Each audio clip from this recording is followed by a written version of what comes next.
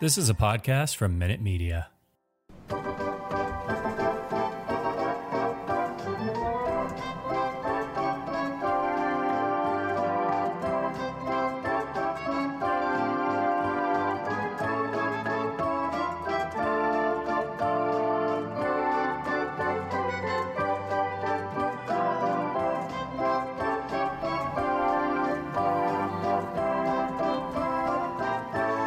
Welcome, Red Sox fans. Here are the Bastards of Boston Baseball. Hello, everyone, and welcome to another episode of the Bastards of Boston Baseball. Tonight, we will be covering the Hall of Fame results. Big news of the night, David Ortiz makes it into the Hall of Fame on his first year of eligibility, 77.9%. So he got over the 75% threshold by nearly 3%. And then, as expected, Barry Bonds, Roger Clemens, Curt Schilling all missed. Bonds was 66%. Clemens 65.2%, and Curt Schilling all the way down to 58.6%. And I think he was 74% last year. He just missed. And then that's a significant drop, 17, 18 points. So we'll get into some of the others further down in the ballot. Some of the guys we're going to cover were one and done. And we'll touch on perhaps Manny Ramirez, Alex Rodriguez as well. But I guess I'll start it off. Let's lead Jason off. Are you surprised Ortiz got in on the first year? I actually am. Yeah, I thought it would take him at least maybe 3-4 years, just because first ballot is such a rare thing. And a lot of people, when they talked about his numbers, they said, well, his numbers are good, but they're not outstanding. So, and, I think his numbers stack up. I think that his numbers alone puts him in there. But there was some debate about that. So I was a little surprised that he got in first round, first go of it, because I think, leading up to it, there was a lot of debate about him. And then as, the weeks and months went on, it just sort of became like, oh, it's looking like an automatic. So I was shocked. Yeah. Yeah, I was a little bit surprised there. I was hopeful throughout it. I thought it was going to come within single digits in votes, and it might have, with him being 3% over. I just knew that the New York market and that showed was going to screw him over. They weren't going to vote. I think there was one weird ballot.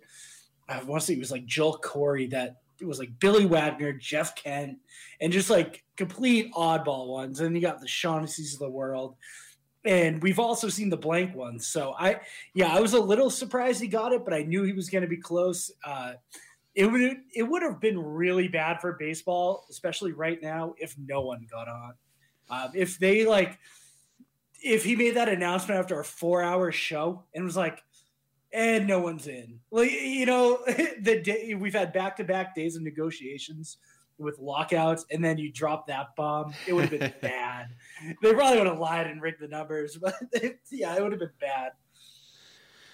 Yeah, there were some websites that were tracking their numbers based on the ballots that were made public, and I think, 53% of the ballots were public, so I think that was over 200 of them. I think there's 400 something overall, so that would have meant over 200 ballots were made public. And when you look at Bonds and Clemens in the last few years, the last 3 or 4 years, they're always above the threshold with the public ones. And then on the day the results get released and the non-disclosed ballots are finally tallied in, they end up cascading, 8 or 10%. And I think I said yesterday privately in our little war room that I didn't expect Bonds or Clemens to be at or above 68%.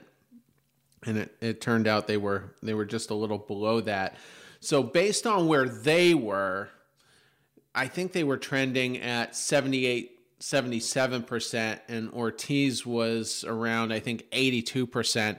I thought he was going to have a similar cascade effect that might have dropped him into the low 70s. So that would have put him on perhaps closer to Jason's timeline of 3 or 4 years, maybe 2, but I certainly didn't think it was going to be the first year based on the data we were seeing in recent days and weeks. So a little surprised there. It's interesting. He gets in on his first year of eligibility. Edgar Martinez was the other career DH. He needed his 10th year. That was when he got in. It was his last chance. He finally got elected. So I think I don't think that had any bearing on Ortiz, but it is interesting that he gets in on the first year and then Martinez the last year. So I think the defensive narrative or the importance of players playing positions is out the window.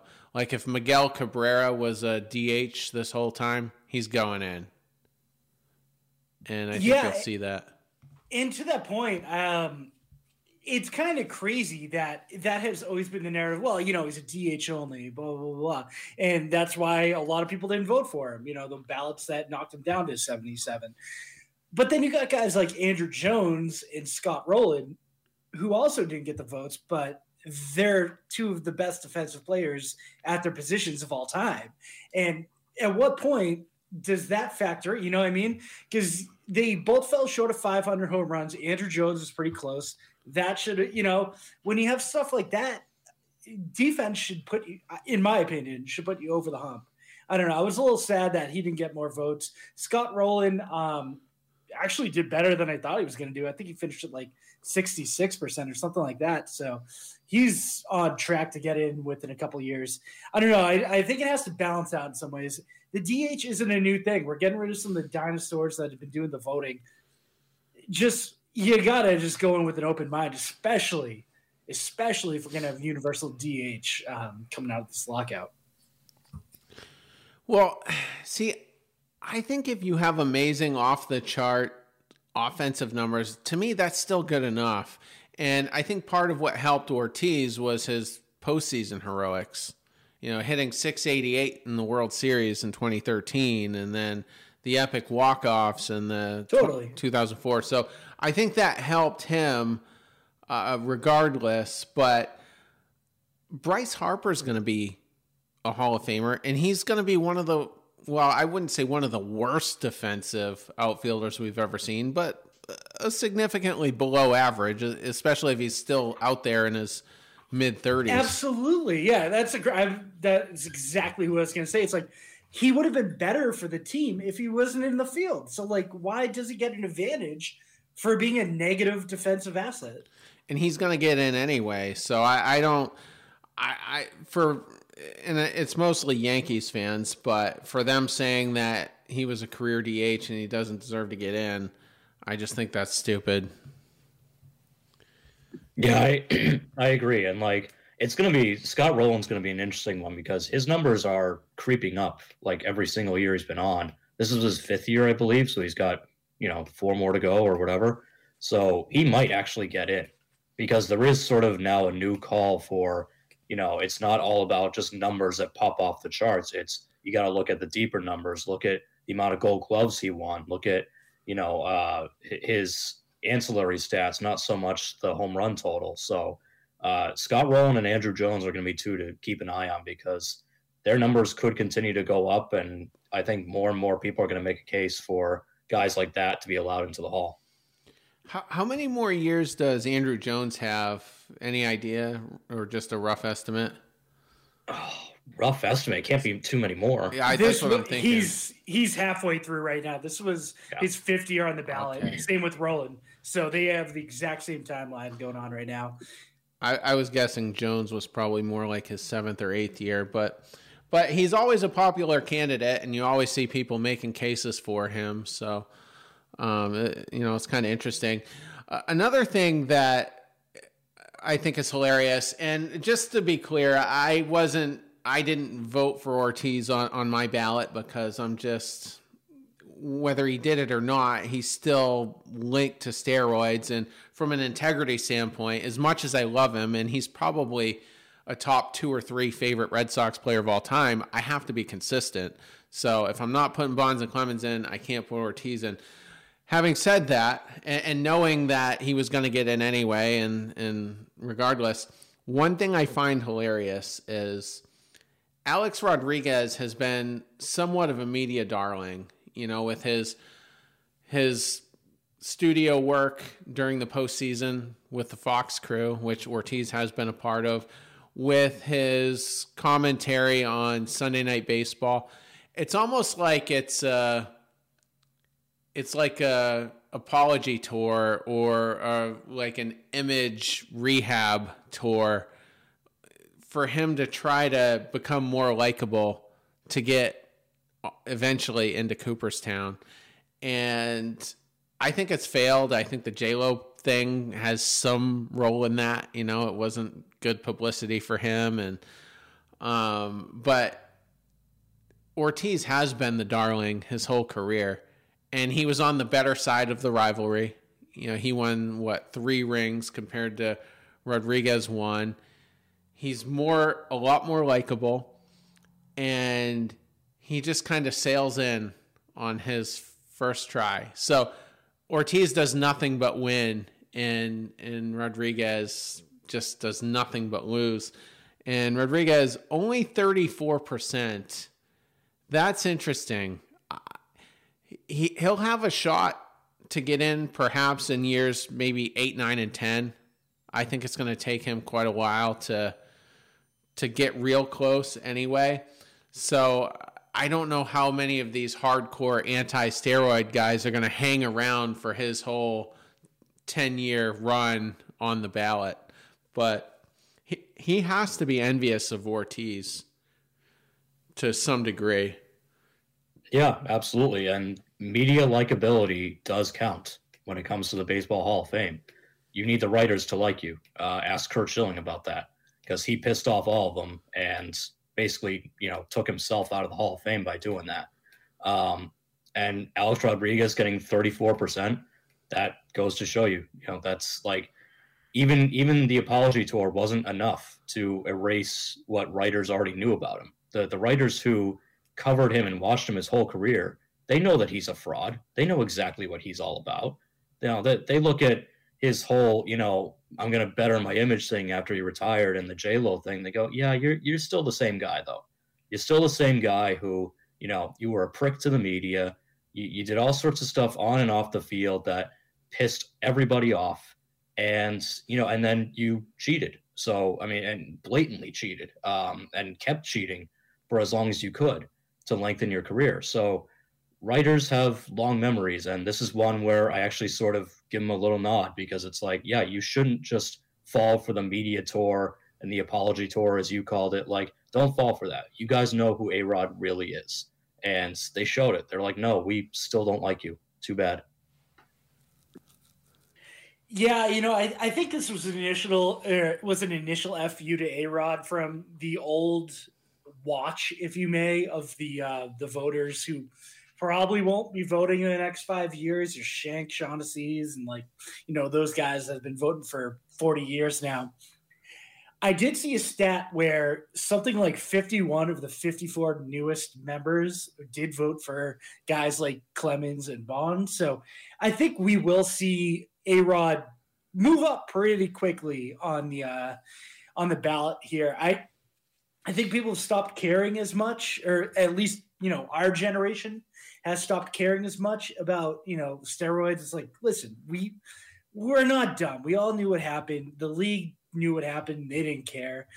So as much as I'd love to see A-Rod not make it, I do think he will probably make it within the next 3 to 5 years. And I think we're going to start seeing some bigger Hall guys. If, the last of the 05, 03 to 05 really stud players makes their way onto the ballot. If he were not a Yankee for most of his career, let's say he was a Chicago Cub or perhaps, an Anaheim Angels player, is he maybe 10 or 15 points higher right now? I think that's fair. I mean, he was terrible in the playoffs. Like, if he just stayed in Texas, let that deal run up and re-sign with Texas, I think he would have had, no one would have given a damn about what he did. It'd be like, well, he finished with 750 home runs. I don't know how many he finished with. And, no one would have given a damn because he was in Arlington. It wasn't the pressures of New York. It wasn't him slapping Bronson Arroyo on the biggest stage. I think he would probably be more well-liked. No one would have given a damn about his lack of success. I mean, look at Mike Trout. And, yeah, I think we would have seen him at like 65, 70, or maybe even first ballot. Yeah, I mean, that was always the joke about A-Rod, is that whenever, if the Yankees had a stacked team going to the playoffs, it's, well, you don't have to worry about A-Rod. He's not going to hit, and that was a very real thing that was attached to his career. So in a way, yeah, like playing on a team that went to the playoffs as much as they did and gave him as much opportunities in the postseason to choke as they did, it might have hurt him. Absolutely. The only thing that gives me a little bit more reservation as to if he'll get in or how close he'll get is his public image going to improve in the coming years, or is it going to decline with another controversy or minor scandal? Because I think it's going to go the wrong way, I think. He can't really afford to get into any more scandals, though, now that he owns a basketball team. I mean, he'll literally put his assets at risk with the T-Wolves if he gets into anything. So I think he's going to remain squeaky clean. If he gets that Sunday night broadcast thing that they're going to try to do like the Manning vision of, it's going to be terrible. But I just see him kind of just, stay in the course with what we've seen the last 2 to 3 years out of him. So what is the Manning thing? I keep hearing about the Manning cast or whatever, but I don't know what it is. It's an alternative. So it's just an alt broadcast. So you know how ESPN2 had their like StatCats broadcast on site? But you'll just have to listen to A-Rod ramble for like 4 freaking hours with guests. Okay. So it won't be so much focused on the game. It sounds like it'll be like a side conversation with a little bit of baseball. Ugh, exactly. I hate that. I hope that never becomes like a norm, for certain things. I think WEI floated that, didn't they? It was a few years ago. They were going to have some studio-based conversation thing. They were going to reimagine what a baseball broadcast was. I can't remember the details. I know some of the listeners probably remember it a little bit better, but yeah. So let's go over a couple more. Jonathan Papelbon, 1.3%. So in order for him to stay on the ballot next year, he would have needed 5%. So he's going to be one and done. That's still, and Jonathan Papelbon's my favorite Red Sox player of all time. He was a little obnoxious, but he's still my favorite, and he kicked Bryce Harper's ass. So that's cool. Unfortunately, he did that, in a Nats uniform. But it's just crazy to me how he probably was the second best closer behind Rivera 07 through 2014. If you want to throw Kimbrel in there, I think Kimbrel's run kind of started a year or two into that. But I think Papelbon was the second best. And I know this has no real bearing on what could have been Papelbon's future candidacy to the Hall of Fame, but who do you want in a big game in the 9th inning? Do you want Papelbon to take the ball, or do you want Kimbrel to take the ball? Well, Papelbon, probably. Yeah. But the problem that Papelbon's suffering from here is the closer's being devalued in the sport. So, like, Rivera was a no-brainer because he was just so dominant that, it obviously had to put him in. But, like, to be quite honest, does Trevor Hoffman really need to be in the Hall of Fame. He was a save accumulator. He was never like, you never worried about Trevor Hoffman, being on the mound. Like, he didn't scare you like Rivera did. And I just feel like the sport in general is just devaluing the closer. I'm not sure what closer will get in from this point on. I mean, Chapman, I think, is up there in terms of total saves, but I don't even think he might get in. So I just feel like the position it doesn't get the respect that it used to. So I think that's what hurts Papelbon, because his numbers are really good. And I agree. I think during that stretch, he was the second best guy behind Rivera, but I just don't think the sport cares about closers anymore. Well, Billy Wagner, and he's got 3 years left now. He shot up. He got 51% of the votes. I don't know. I can see a push for him. He had a hell of a career. I don't know, though, but I agree.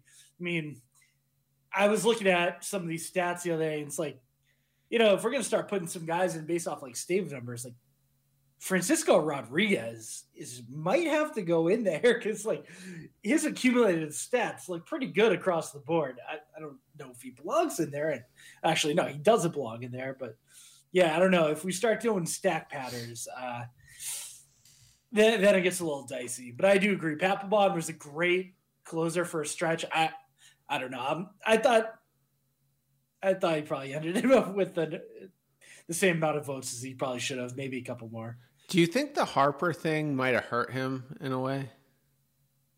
He seemed pretty not liked, but everywhere he went. I don't know. It seemed like he kind of, I don't know. I'm sure it didn't help. I think he was always viewed as like an obnoxious ass throughout his whole career. Like, not just the Harper thing, but like even when we won, like the whole dancing, doing the little jig on the field, like, sure, a lot of people in Boston thought it was hilarious. That. I did, yeah. But I think a lot of people nationally are like, oh, you tool. I would have hated him. I think it did hurt him a little bit. Yeah, I mean, I don't remember him being so much of an ass with Boston. Like, there weren't any real major controversies, and you could see it with Philly a little bit, and he would act out. Like, remember that thing he had with Joe West? He kind of grabbed his private area towards the crowd, and then Joe West saw it and ejected him, and then apparently he made physical contact with, I don't know if they bumped chests or if Papelbon just kind of swatted him with his hand or something. I can't remember how that went, but it wasn't a good look. And he wasn't pitching well at the time. So when you take the controversies with the times he wasn't pitching well, it kind of amplified it even more. And he was definitely, his tank was about empty when the Harper thing happened. He was traded to the Nationals, I think mid-season. They were kind of hoping to salvage something for a run there, in the playoffs, and it just didn't work out. And he dropped off the map, and just disappeared until last season. They started having him on Nesson with Tom Caron in the studio, part of the broadcast, and it was almost like he just disappeared, and he's not on social media. There was no real trace of him anywhere. So I kind of thought it was interesting, but I'm not saying he was a Hall of Famer. I'm just surprised he didn't break the 5% and had a run. Can I throw one out there that Sure. I'm actually a little annoyed by, and he also didn't break the 5%. He's gone. Tim Hudson. If you look at his stats compared to Andy Pettit's, that is a total player A, player B. And if you didn't look at any of the other numbers, Pettit has him in wins, which he should. He's on the stacked Yankees teams. Tim Hudson was a damn good pitcher. He ended up winning. What did he end up with? 222 wins. His ERA was a half point better. He had 3.49. Pettit had 3.85. Tim Hudson only getting 3% of the votes is kind of crazy, especially, the era that he did it in. I don't know. I thought he deserved a little bit more love when it came to that, especially since Pettit got 42 votes and 10.7%. He was on that 2010 Giants team, was he? No, he was on the 2014. Oh, he was on that team. Oh, wow. Yeah. Okay. Yeah. And he has all the, like the sort of minimum requirements that you would want, like over 200 wins, over 2,000 strikeouts, 4-time All-Star, and he's got a World Series ring. Now, he doesn't have a Cy Young, but neither does Pettit, right? So, I mean, that's... Yeah, no, he finished second, sixth, fourth. That's pretty damn good. Yeah, so he was always in the conversation. Yeah. So, I mean, it is surprising that he got so little love. Yeah, his second place was behind Pedro's 2000. So we can give him the Cy Young because Pedro deserves something even higher that day. Yeah. Cy Young A and Cy Young B, basically. All right. A couple of interesting ones. Carl Crawford, 0 votes on 400-something ballots. Not one of them found a reason to give him 1 vote. Jake Peavy, I'd be a little bit more sympathetic. I mean, I think he probably deserved 10 votes minimum. I don't know. I don't think he would have broke the threshold, but he was a one-time Cy Young winner, wasn't he? He did. Yeah, he won it 1 year. Yeah. But going back to Crawford, I'm shocked that no South Florida writer, gave him a pity vote. AJ Pierzynski got 2 votes. We can find one. Literally the most hated man in baseball. We can find a vote for Carl Crawford. Obviously he went horrible in Boston, but he absolutely killed Boston his entire career in Tampa. So I don't know. I don't think he deserved to get none. I don't think he deserved to carry over, but I don't think he deserved to get none. And then he killed Boston in Boston. Exactly. Yeah. See, there's a difference here, though, between Crawford and Pierzynski. Crawford was a douchebag to his wife, gets arrested, no votes. Pierzynski was only a douchebag to baseball players and umpires. And so maybe that's the difference in why you get a couple votes. One of my favorite Pierzynski stories, actually there's 2 of them. He got ejected from a game once because he asked an umpire for a ball or whatever, and he goes, preferably one you can see. And the umpire just instantly tosses him. I'm like, come on, you got to have a little bit of game. Umpires can talk smack too, if they want to. When I was a corrections officer, if an inmate mouthed off to me, I could lock him down for 48 hours, but I would very seldom ever do that. I would just give it back to him and that was it, verbally, I mean. So yeah, I think umpires should, have a little bit more spine than that. My other favorite story was when him and Peavy, ironically, were Cubs. They got into it one game. I can't remember if it might have been in the dugout or something, and I can't remember if they were swinging at each other, but naturally, moments later, the press goes into the clubhouse and they want to figure out what happened. So they're doing interviews and Peavy's side of the story was, we were arguing over hunting, which game is the toughest to kill or whatever. And that was Peavy's story. Then they go interview Pierzynski, and Pierzynski goes, well, you see, we were arguing about college football. I'm a Florida State guy. He's an Alabama guy. So they're giving 2 drastically different stories to the press. But the rat versus the raccoon in the Mets dugout. Oh, yeah. And apparently that was the Lindor-McNeil thing. And apparently Lindor kind of kicked his ass. From what came out after the season, if I'm not mistaken. I'm not shocked with that clubhouse, honestly. Yeah. That sound like an absolute nightmare. Thumbs down to them. Lindor's he doesn't look like a big guy, so he doesn't strike me as like a fighter. And he's always this happy-go-lucky guy. I mean, he's never had any controversy before that. You can't give him anything but super high praise. So it's just kind of surprising, out of all people, he ended up in that situation. Like Mookie Betts, could you ever imagine him slugging it out with someone behind the scenes? I mean, it's just not who he is. Yeah, exactly. So I thought that was kind of interesting. But yeah, hopefully that contract works out. I don't hate the Mets, but it's just hilarious how, the avalanche is going to happen at some point in the season, and they're just going to screw themselves. But Another one that is a little interesting because he was a real force in the middle of the Yankees order for a while and with the Angels before them. Mark Teixeira, only 1.5% of the vote. He's a guy I would have thought would have hung around, throughout the 10 years, but, just kind of on the lower end.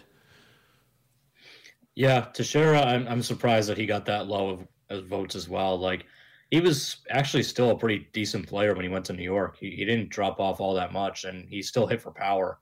Obviously, playing in Yankee Stadium will help with that. So, and he played for a long time. So, yeah, it's a little surprising. But again, like, I think he's a classic case of nobody would ever think of Mark Teixeira as, like, the best player on his team, whether he was with, the Yankees or the Angels.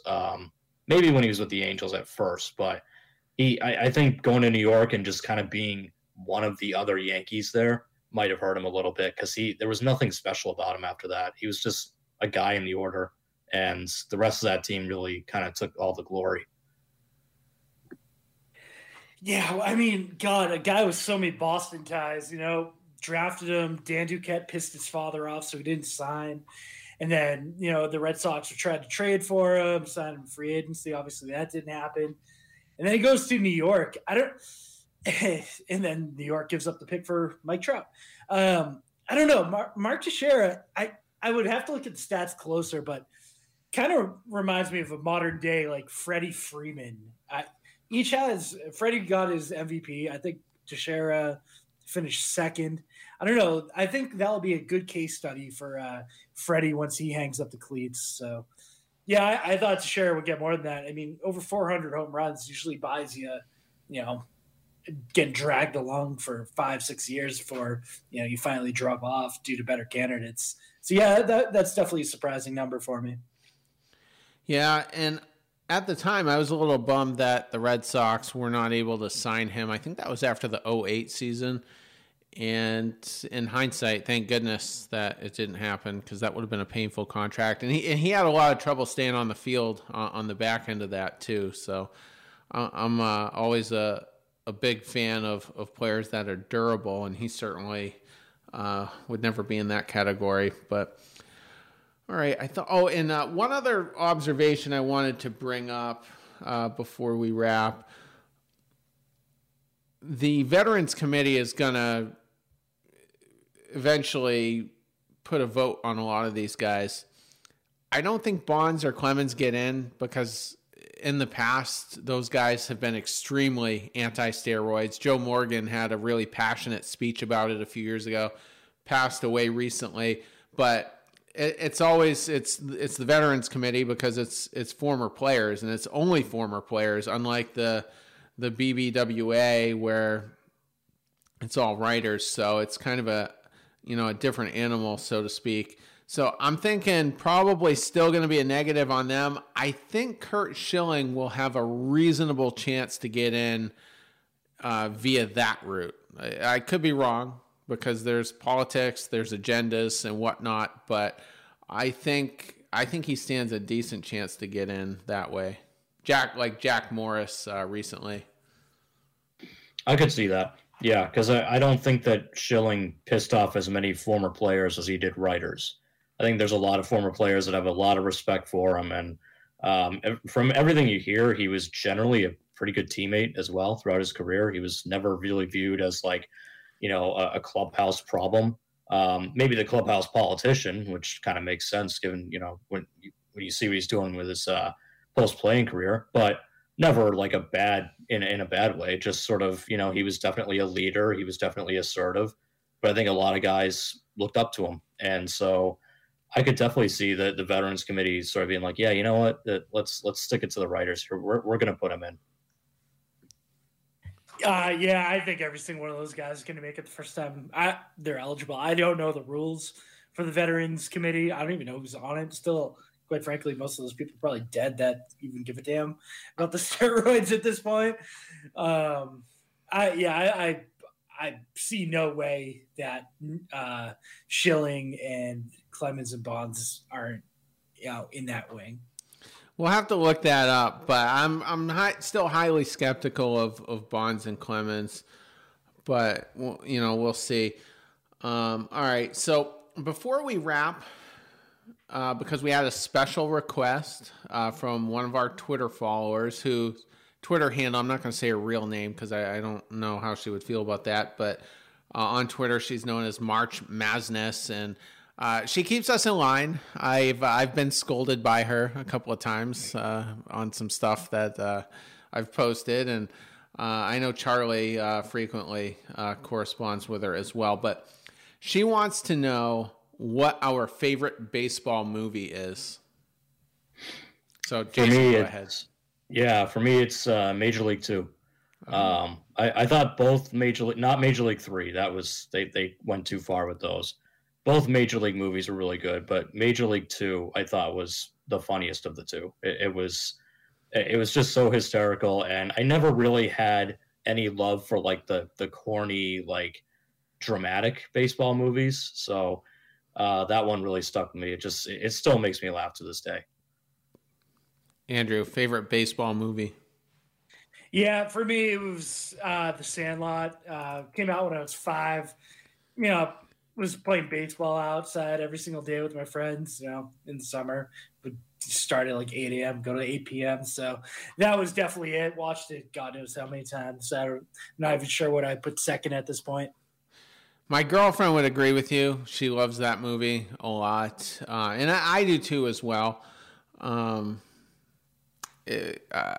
must have been about 9 when that came out.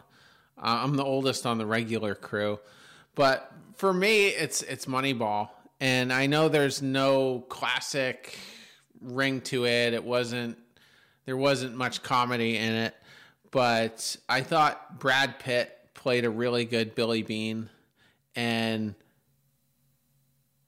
I don't know if Brad Pitt's a big baseball guy, but he played that part so good, he made me believe he was.